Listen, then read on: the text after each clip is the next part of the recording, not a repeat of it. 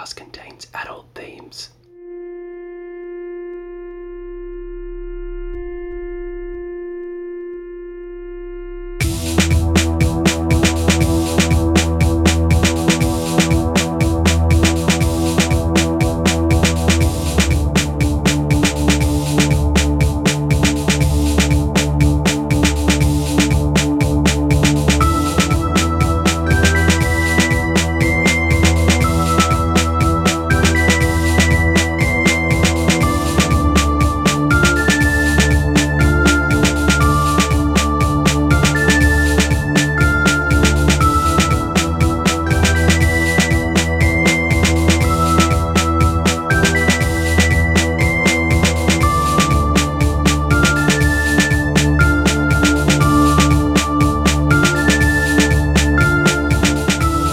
Welcome to Unmarked Box. Each episode we take a box, an ordinary box, an unmarked box. A box whose contents are a mystery, and whose origin and destination are unknown. And together we discover what's inside. Together we explore the connections and associations its interior yields. This is Unmarked Box.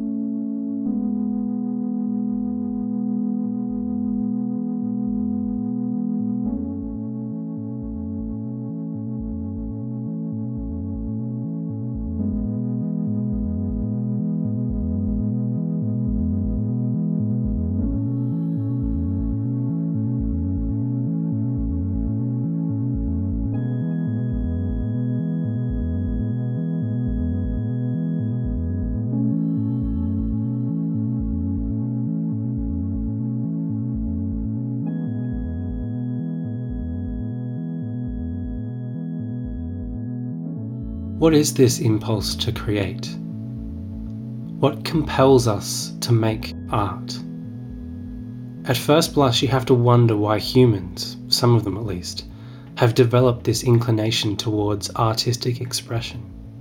What evolutionary function could it possibly serve? Sure, some artists are successful, their works allowing them to survive and procreate and perhaps transfer their art-making genetics to subsequent generations, but the majority of them are not. If taken as a whole, art is a commercial failure. Whatever successes there are dwarfed into utter insignificance when placed alongside these failures. Artistic products that have never left the shelf. That mammoth garbage pile of paintings and books and films and albums and podcasts and websites and whatever else that no one wants but which proliferates by the millisecond. In the time it has taken you to listen to this sentence, 8,657 new podcasts have been created. Of these 8,657 new podcasts, 0.000078 will find an audience. Given the limited opportunities out there and the very low probability of generating any sort of income from your labours, why do artists persist? Are they all deluded, blinded by self-belief? Do they really believe that if they are good enough, they will be noticed? Even though they have not accounted for the peculiar confluence of conditions that are required? Even though there are factors outside of their control which could prevent their success no matter how sublime their efforts? Factors such as their race, their social strata, their country, their government, the whims and limitations of the marketplace, the indifference of an audience encountering something that is too radical for their sensibilities? Or do they know the commercial unviability of their endeavours going in? Does art provide a different function in their lives? Does it give their lives meaning? Is it not the economics of their output that matters, but the psychological benefits? If this is indeed the case, how exactly are our souls being comforted by art? It is easy enough to understand art from the perspective of consumption. Through art we can see ourselves and others and discover new perspectives. We can feel emotions and experience the pleasure of aesthetic construction. We can appreciate manufactured beauty. But it is not so easy to grasp what the artists gain from production, at least those artists whose art is never consumed. We can hypothesize what an artist whose work reaches an audience might gain. Financial remuneration, self-worth based on public and/or critical acceptance, satisfaction in producing something that has given others pleasure. But in the case of the neglected artist, we have to remove these things from the equation. Is there something about the act of creation that is inherently fulfilling? Does the creation justify itself independent of external factors such as critical and commercial recognition? One wonders if today's artists would still produce art if they were raised in a vacuum, if there was no one else to see or hear their work, if, more importantly, there was no possibility of another person ever seeing or hearing their work. Would they still create?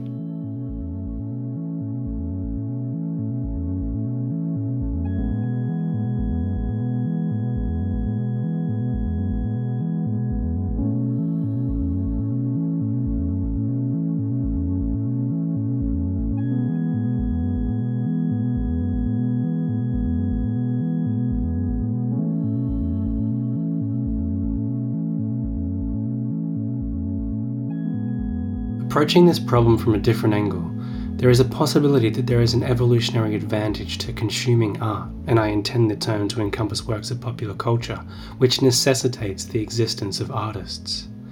That is, the psychological stability that the consumption of art can provide results in an increased likelihood of survival and propagation, even if the same is not necessarily true of the artists themselves. Indeed, if we are to believe the popular image of the tormented artist, it could even be the case that artists are demonstrably less likely to survive and propagate than their non-artistic contemporaries. How would this be possible? Evolutionary theory famously teaches us that genes are selfish, that is, they function only to reproduce. I'm taking some rhetorical license here, of course. They are not acting as agents in their own right, inasmuch as they are things whose characteristics will either contribute to reproduction or not contribute to reproduction. The genes which do not contribute to reproduction in some way will simply be bred out of existence somewhere along the line. So one method by which the propagation of artistic genes might be possible under this paradigm is as a means of improving conditions in general. Consider it this way. Let's say we have two factions of humans. One faction has produced a child who, through a random mutation, contains a gene which inclines her to create some form of art. We'll call this one the art faction. The other faction does not have such a child, and we'll call that the non-art faction. These factions are identical in all ways but the impulse to create art. Okay, so let's say the child in the art faction grows up and through studious practice manages to create art which the rest of the faction appreciates. And her art is such that it provides psychological comfort to the rest of the faction, even though she herself is denied this benefit and is, for the purposes of our example, less psychologically stable than her peers. Now, let's imagine that there is some catastrophic change in climate that affects both of these factions equally, something that impacts food supplies and survival rates. The additional psychological stability has provided the art faction an advantage here, and they are better equipped to deal with the situation than the non-art faction. This turns out to be the deciding factor in whether the faction is wiped out, as is the case with the non-art faction, and whether the faction survives to foster a new generation, which is the case for the art faction. This has therefore rendered the artistic gene a tool of reproduction. If it had not been there and our artist had never created her masterwork, she, along with the rest of her community, would have been wiped out. So although she may be individually less likely to reproduce than the rest of the faction, she would not even have had the opportunity to reproduce if this impulse did not exist and the same catastrophic weather event occurred. Now, I'm exaggerating for effect here. The difference between the two could be infinitesimal, as long as it is just enough to make a difference in propagation rates. And you have to look at it at a macro level, not an individual level. If we accept that communities with artists have better chances of survival and propagations than communities without them, we can begin to understand how these genes remained in the gene pool. The artists were improving the conditions for life around them, and the flow-on effect was that these conditions raised everyone's reproduction rates, including the artists. This might also explain why only a portion of the population has this impulse. A community would not need each of its members to produce art. They would only need enough artists to satisfy the needs of the community. The gene just needs to exist in enough people to ensure that some of them produce art that improves the conditions for life. So those struggling artists out there, those tortured souls trying to reconcile their impulse to create with the deafening silence which greets their creations, maybe they are just there to boost the odds. Their existence is a sacrifice. It allows the life-improving art to exist. And every artist individually must come to terms with which category they belong to. They must look themselves in the mirror and wonder if their day will come. And the terrible reality is that you can never know for sure. Maybe that is the true reason why so many people persist. This is only a theory, of course, but it does make you wonder. It makes you wonder about all the people out there making podcasts under the assumption that what they're doing is worthwhile. Most of these podcasters confront a very basic question as they prepare the next episode. Is anybody listening? No. Maybe there is a voice in their head telling them to give up. Give up.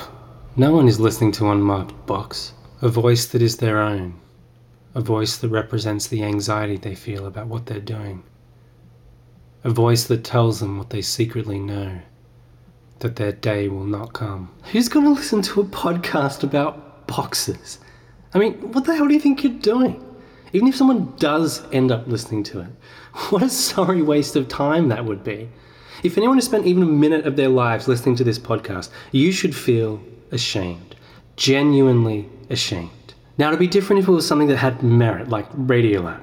If your podcast was Radiolab and it had cool sound effects and science and that thing where the host paraphrases the guest so you don't have to listen to them badly finish their own sentences, we wouldn't be having this conversation. I'd leave you alone, even if no one was listening to it, because I'd know that if someone did happen to stumble upon it by accident, it wouldn't waste their time, you know? I'm not some asshole in a voice. I care about what we, or rather you, let's be honest, it's you, put out into the world. I'm thinking about the bigger picture. I'm thinking about other people. A voice that is persistent, persuasive. A voice that is impossible to tune out. Sorry, can I just ask, do you really think this is good? Like, really? Again, I'm not trying to be a dick. I'm genuinely asking you, do you think this is good? I mean, you can't think it's good, right?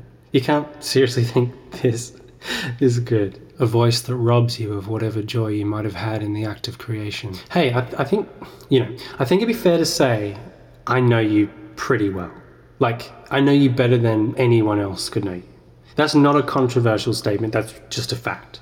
And because of that fact, I should have a pretty good idea of what you're capable of. Wouldn't you agree? Like, if you were a great artist, I'd know.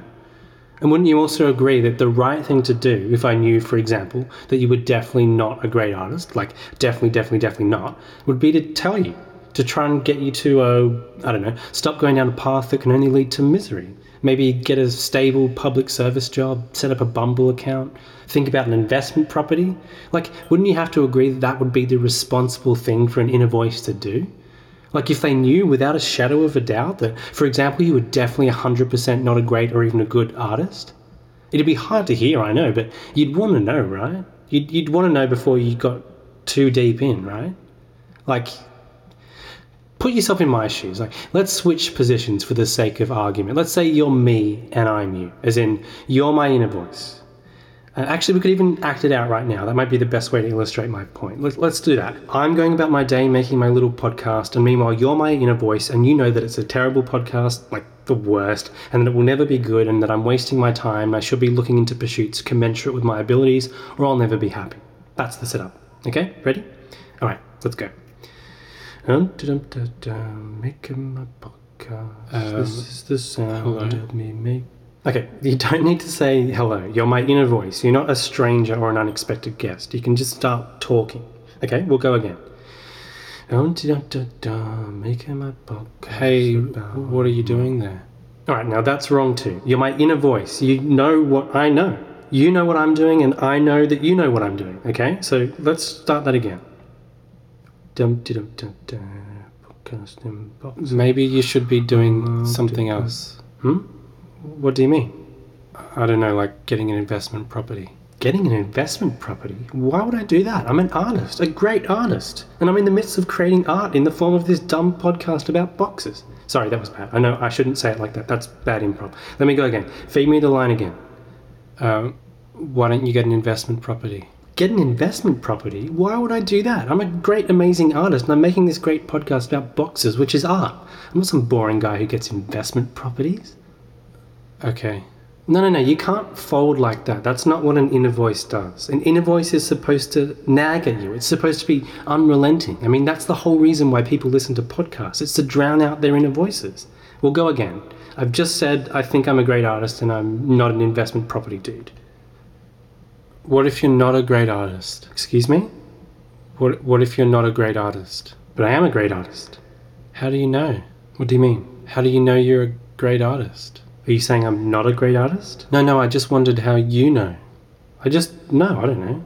Okay, but, well, let's take this podcast you're making, the box thing. Unmarked box. You said it was art earlier, but have you heard it back, like the old episodes? I mean, yeah, I listen back once or twice after I make them. And what? Do you consider what you heard to be great art?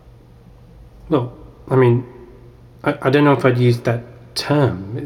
It's not really for me to say. Not for you to say. You just called yourself a great artist, didn't you? I guess I did. So how can you call yourself a great artist if you don't know if you produce great art? I mean, that's a fair point. I hadn't really thought about it that way. Okay, so look, these investment properties are like printing money. All you need to do is take out a loan from the bank so you can buy one, get some tenants, and then negatively gear that motherfucker. Negatively what? Negatively gear. Do you know what negative gearing is? No, I'm an artist. Or at least I thought I was. Okay, it works like this. When you take out a loan from a bank, you're required to make interest repayments at regular intervals, right? Right. Well, if those repayments and other outgoings are higher than the rental income you're receiving from the property itself, then that property is negatively geared. If it's the other way around, then the property is positively geared. Okay, so what does that mean for me? Well, if it's a negatively geared property, you can offset any loss you make, that is the difference between your outgoing expenses such as your loan repayments and your rental income, against income from other sources and reduce your overall taxable income, which means, in effect, you pay less tax. What income from other sources? You know, like a job. I don't have a job. I mean, if you had a job. Listen, these tax breaks are killer, but there are advantages to positive gearing too. It just depends on your financial situation. I don't have a job. Okay, well, you should probably get a job first. It'd be hard to get a loan from a bank without a job. What sort of job? I don't know. What do you think you'd be good at? Podcasting? No. What have you done before? Maybe you could find something that fits in with your employment history. I've worked in a call centre. Okay, well that's a start. Call centres provide valuable customer service experience and opportunities for career progression that can act as springboards into rewarding and challenging careers within other call centres. Did you enjoy it? No. Were you good at it? No. Okay, well that's okay. I mean, people don't always have to have their dream job, you know. Most people fucking hate their jobs, and that's okay. Your life doesn't have to be your job. And you know, it's only temporary. Once you start down the investment property road, it's only a matter of time before you can retire and let the money come to you. But I can't do that straight away? No, unfortunately not. You'll need to work first. But I don't want to work. No one wants to work. Work sucks. But you know, at least we get the evenings and the weekends. It wasn't all that long ago when humans were throwing rocks at each other all day and getting eaten by lions. Compared to that, work ain't that bad, you know. And like I said, it doesn't have to define your whole existence. You can still have a fulfilling life outside of work. Doing what? Anything you like. Like making a podcast? Well, yeah, technically you could make a podcast, yes, if that's what you wanted to do.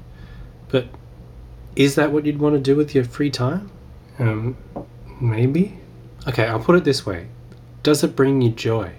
Does it bring me joy? Yes, does labouring away at this podcast week after week bring you any form of joy? No. If I'm honest, no, it doesn't. Then probably don't make podcasts with your free time. So what else should I do? Anything that actually brings you joy, like watching TV or having a loving relationship. Having a loving relationship? Someone to share your life with. Oh God, I wouldn't want anyone to share my life. Why not? What do you mean? Like, I have a pretty bad life. Why would I want to share that with someone else? That seems really mean. No, it doesn't work like that. Once you have a job and a partner and a negatively geared investment property, your life won't be terrible anymore. It'll be worth sharing. Okay, but even if I did get a job and an investment property, how would I get a partner? The normal ways. What are the normal ways? You know, it could be in a bar, on a train, or through a dating app. A dating app? Yes, dating apps are increasingly popular and there's no longer a stigma around meeting people this way. They aren't for losers anymore. But I am a loser. No, I mean, they're not just for losers anymore. Everybody uses them. They're still for losers as well. I don't know, I've always had trouble with the idea of approaching someone in that way, even on an app. The idea of giving someone unwanted romantic attention makes me nauseous, and honestly, I'd happily trade in my future happiness to avoid that. Okay, I hear you. You sound insane, but I hear you. Fortunately, there's an app that inadvertently caters to this exact situation. Bumble. Bumble? Yes. Unlike Tinder, where traditional gender roles are replicated in online form and there's an expectation that men will be initiating contact with women in the majority of cases, Bumble actually prevents men from making the first move, meaning you can only interact with a woman you've matched with after she's already decided to message you. Though this feature was technically designed to prevent harassment and empower women, an unintended consequence is that men like you won't have to worry about putting yourselves out there.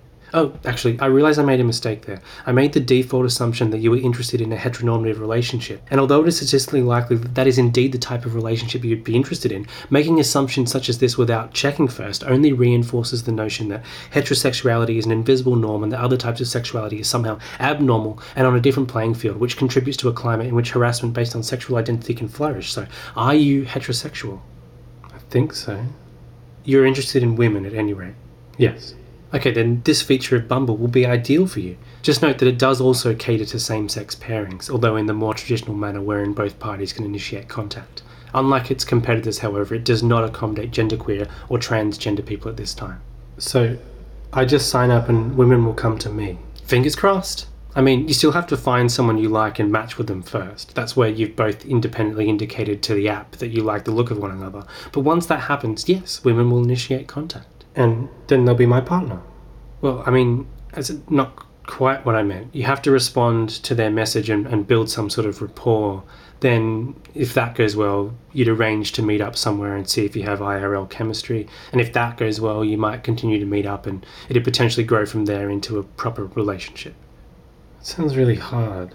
No, it's really not. The hard part is trying to meet someone cold. You know that. And this takes care of that problem because when you're talking to them, you already know they're interested in you and will welcome the attention you're giving them. But what if I fuck it up? That's okay. That's all part of the process. Everyone is in the same boat.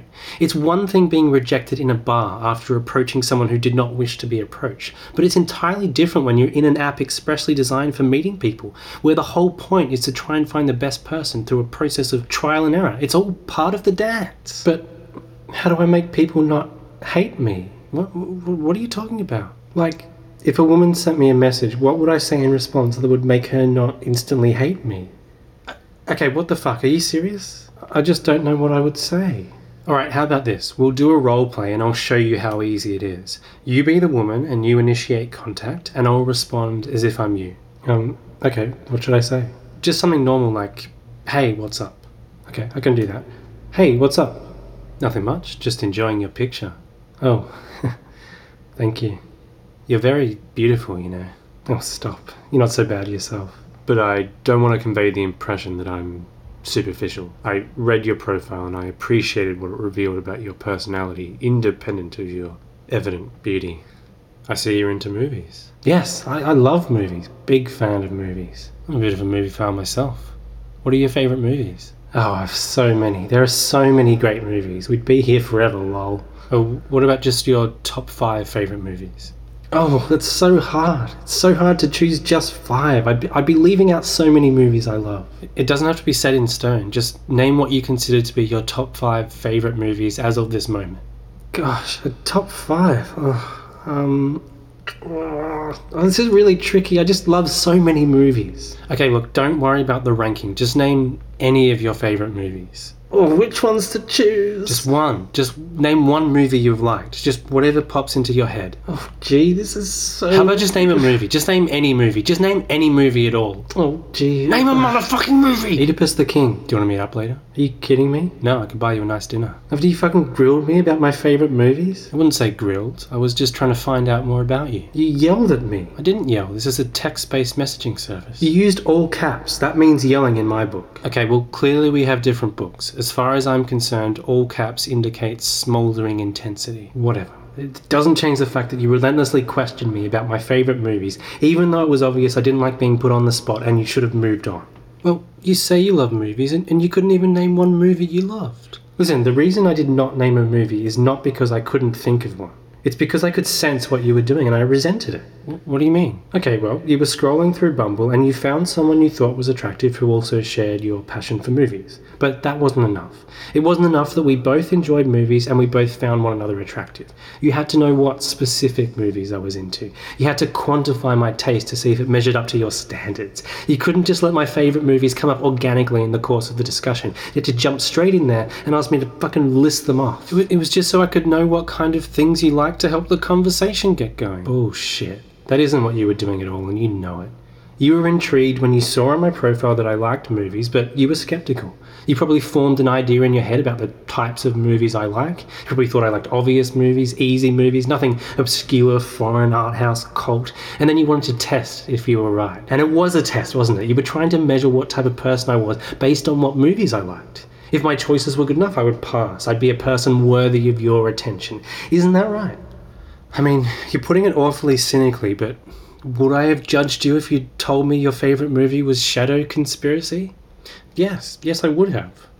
I do believe that the art we appreciate does reveal something about the people we are. I agree that it reveals something about the people we are, but it is far from everything. And it is simply ludicrous to make snap judgments about people based purely on their top 5 favourite movies. So many factors influence those choices, and everyone is approaching it in their own way. All this list-making bullshit makes me sick. So what if I did like Shadow Conspiracy? It would be a dream come true. I've never met a woman who likes Shadow Conspiracy, and Lord knows I've tried to meet one. Wait, you like Shadow Conspiracy? Like it? I fucking adore it. It's my second favourite movie. What's your favourite movie? Citizen Kane. One of the best movies ever, in my opinion. Okay, what's your third favourite movie? Vertigo. Good movie. And your fourth? Tokyo Story. Sad. Okay, I have to ask, why is Shadow Conspiracy your second favourite movie? It's my aberration. Everyone has an aberration, and Shadow Conspiracy is mine. I know it's not a critical darling, but it's an important film for me. It is the one film which separates my list from myriad other lists out there. It's what makes my list me. And that's what I look for in other people's lists. Not the critical favourites, not the obscure art house movies or left field choices from canon directors, but the aberrations. The movies that don't seem to belong in the list. Their inclusion is puzzling, breaking apart whatever theory you had formed about this person's taste based on the other entries.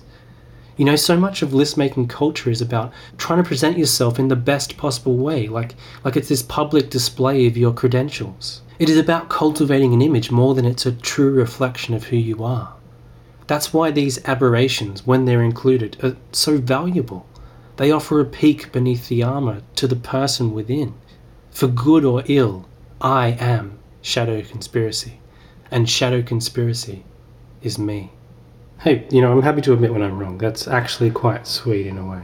That's not what I was thinking when you were asking me those questions. It's okay, I understand. I mean, I can only imagine the sort of loser guys you have to deal with on these apps. Yeah, you don't know the half of it. So you want to grab some dinner? Actually, I don't know. I'm starting to feel like it was a bad idea to start dating again. How do you mean? Well, I'm getting on a bit now. I'm not in my 20s anymore, and I have a history behind me. I've had good relationships and bad relationships. I've been through it all. That seems like the ideal time to find the person you want to spend the rest of your life with. Does it though? I know that's what you're supposed to do. I know that's what my parents did and what their parents before them did. And most of my friends are married with kids by now, but shouldn't we examine this model instead of unthinkingly accepting it? Could I not live a happy and fulfilling life as a single woman? I mean, you could, of course, but how would you know you wouldn't be denying yourself something that would make you even happier? Like I said, I've been in relationships before. They're really not that great.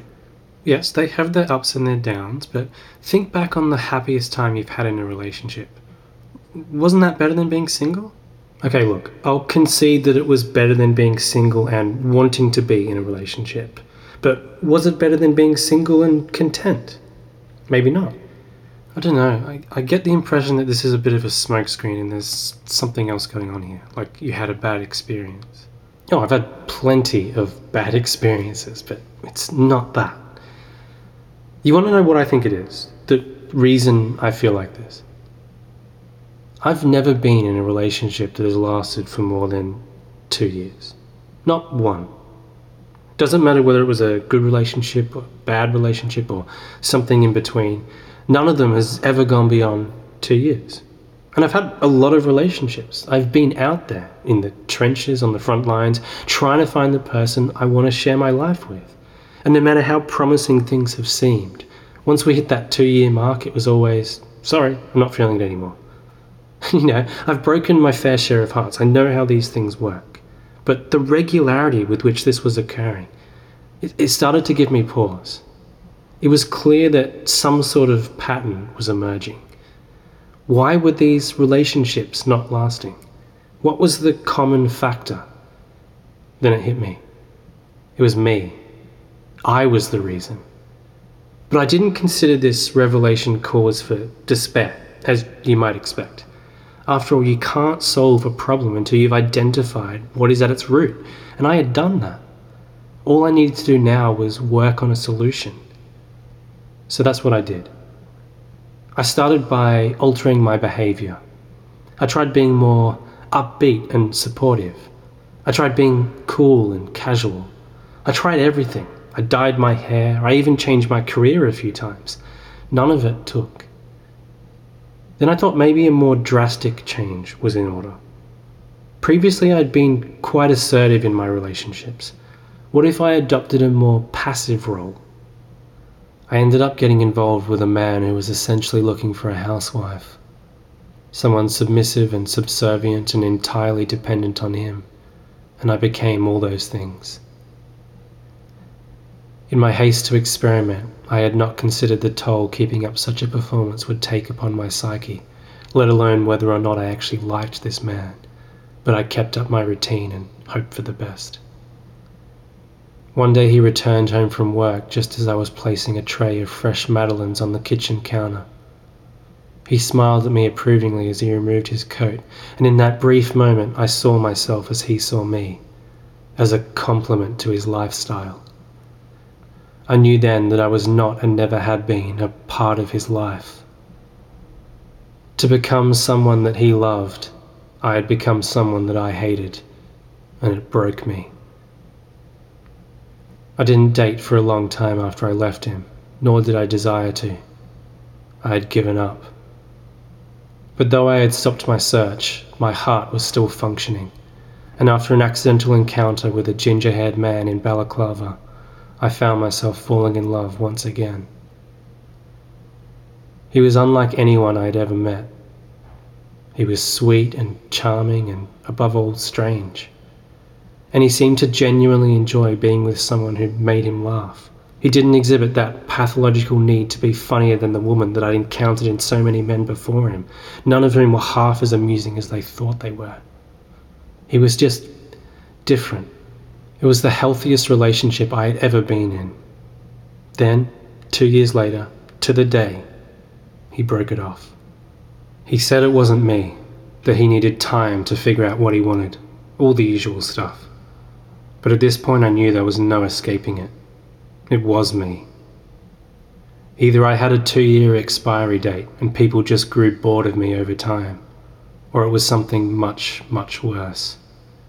That 2 years was the length of time it takes for a person to truly know me. Even when we are in an intimate, trusting relationship, we wear a mask. We act in a way that we hope will please the other person. We try to obscure our more unsavory qualities. We perform the role of our best self. But over time, this mask begins to erode. And although it is never fully removed, our true character can be glimpsed through its cracks. So maybe these men were finally seeing me for who I was, not who I pretended to be, and they couldn't stomach it. They couldn't love the person underneath the facade. And honestly, I wouldn't blame them if that was the case. I can't love that person either. That person has anger problems. That person doesn't always act honorably. And she's hurt people. She's hurt them really badly. At this point, I think it would be best if I just stayed away from people altogether. Now, come on, I think you're being a bit melodramatic. We've all hurt people and we've all been hurt. None of us can escape that. It's the risk we take when we put ourselves out there. No, you don't understand. I've really hurt people. Everyone feels the same way, trust me. Breakups are always painful. You have to let yourself off the hook. No, this is different. I've been through the same thing myself. I get where you're coming from. I took a lead pipe and we've all taken it. Sorry, what? And I just kept beating them. Them? Yeah, the kids. Kids? Yeah, these little brats. Sorry, victims. I have to say victims. The victims came to my door one Halloween and I just snapped. I didn't have any candy because, it's not fucking America. And one of the little victims threw an egg at me and I went after him with a pipe. If you ask me, it's kind of an eye for an eye sort of. No, sorry, I know it's wrong. It's not forgivable. I can't defend it. Are they okay? Yeah, pretty much. It's not even a big deal. No, of course it's a big deal. I beat kids with a pipe. It's a big deal. It's a massive deal. Pretty much? Yeah, I mean, the kid who threw the egg sort of took the brunt of it, but he's alive, so... I guess that's good? The fucking jury, I'll tell you what. A group of men attack a lone woman. She defends herself, and she's the one who gets punished. Wait, you said they were kids? Well, young men. How young? Single digits young, but men are men, It's not like they're any better when they're smaller and stupider. You know what I'm talking about. I saw you self-identify as a feminist on your profile. Down with the patriarchy. Sorry, I'm misappropriating feminist rhetoric in order to rationalize away the true nature of my crime. I was the perpetrator, and they were the victims. Jesus Christ. See, I knew this would happen. You're judging me for this, right? You think I'm a bad person. Well, you assaulted children. Yes, I assaulted children and it was wrong, arguably, sorry, definitely, but I was tried and convicted and punished. I've served my time and I've been reintegrated into the community. Do I really have to pay for this for the rest of my life? What about the children? Aren't they paying for it the rest of their lives? They're fine. How do you know? Have you asked them? I mean, obviously I'm not allowed to come within 500 meters of them, but they're older now. I'm sure they've forgotten all about it. And besides, if I'm supposed to pay for this for the rest of my life, why did they release me from prison? Just because you've been incarcerated and then released doesn't mean that's it. It doesn't obligate anyone to forgive you for what you did. So you don't believe in rehabilitation. You think people who commit crime should suffer forever.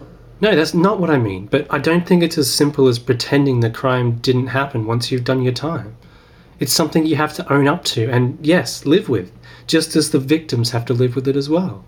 Of course it will impact the way other people think of you. There's no avoiding that. There are always consequences to our actions, whether mandated by the state or not. Consequences such as never being able to have a relationship again. No, of course not, but you have a responsibility to tell people about this aspect of your past, and it's up to them to decide if they can be in a relationship with you or not. It's something you'll have to work through with people. I just don't think it's right to hide it.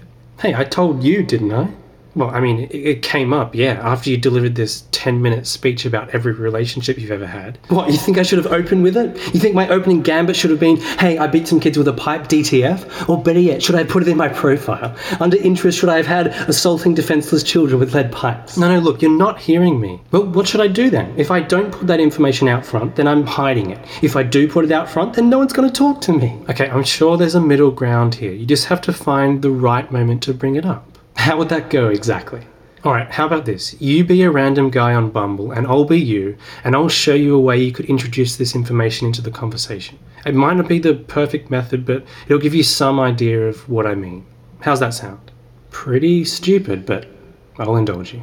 Okay, great. I'll start. Hey, handsome. Hey, handsome? Are you kidding me? I'd never say that. That sounds fucking moronic. I'd have a better chance with, hey, I'm a child abuser. Alright, I'll change that, but don't get caught up in the details. This is just an example. We'll go again, okay? Hi there. Hi, I'm a man. Okay, you haven't done improv before, have you? God, no. Imagine being a violent criminal and being in an improv troupe. Look, it doesn't need to be anything fancy, but it will work better if you at least try to sound convincing. Just mimic the style of men you've interacted with on here before. Alright, fine. I'll do my best. That's all I ask. Okay, let's go. Hi there. Hi, you're hot. Cheers, what are you up to? I'm at the gym. Really? Really? What are you doing there? I am working out my muscles. Bet you're building up quite the sweat on those bad boys, huh? Hello? Sorry, that just took me back. Yes, I am working out and also sweating. Nice, nice. What are your thoughts on the rehabilitation of violent offenders? This conversation has taken a disarming and unexpected turn. Like, for example, do you have a problem with them re-entering society after completing their sentences? I guess it depends. On what?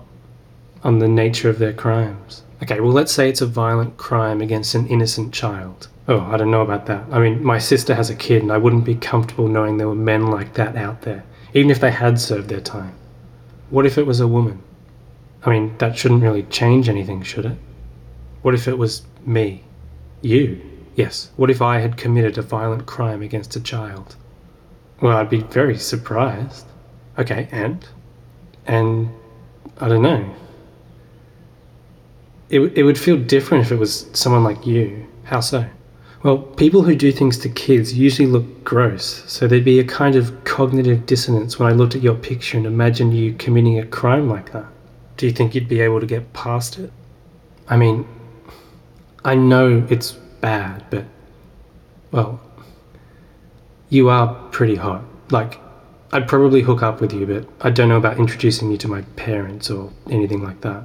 You're saying you'd sleep with me, but you wouldn't want to be in a relationship with me. I guess.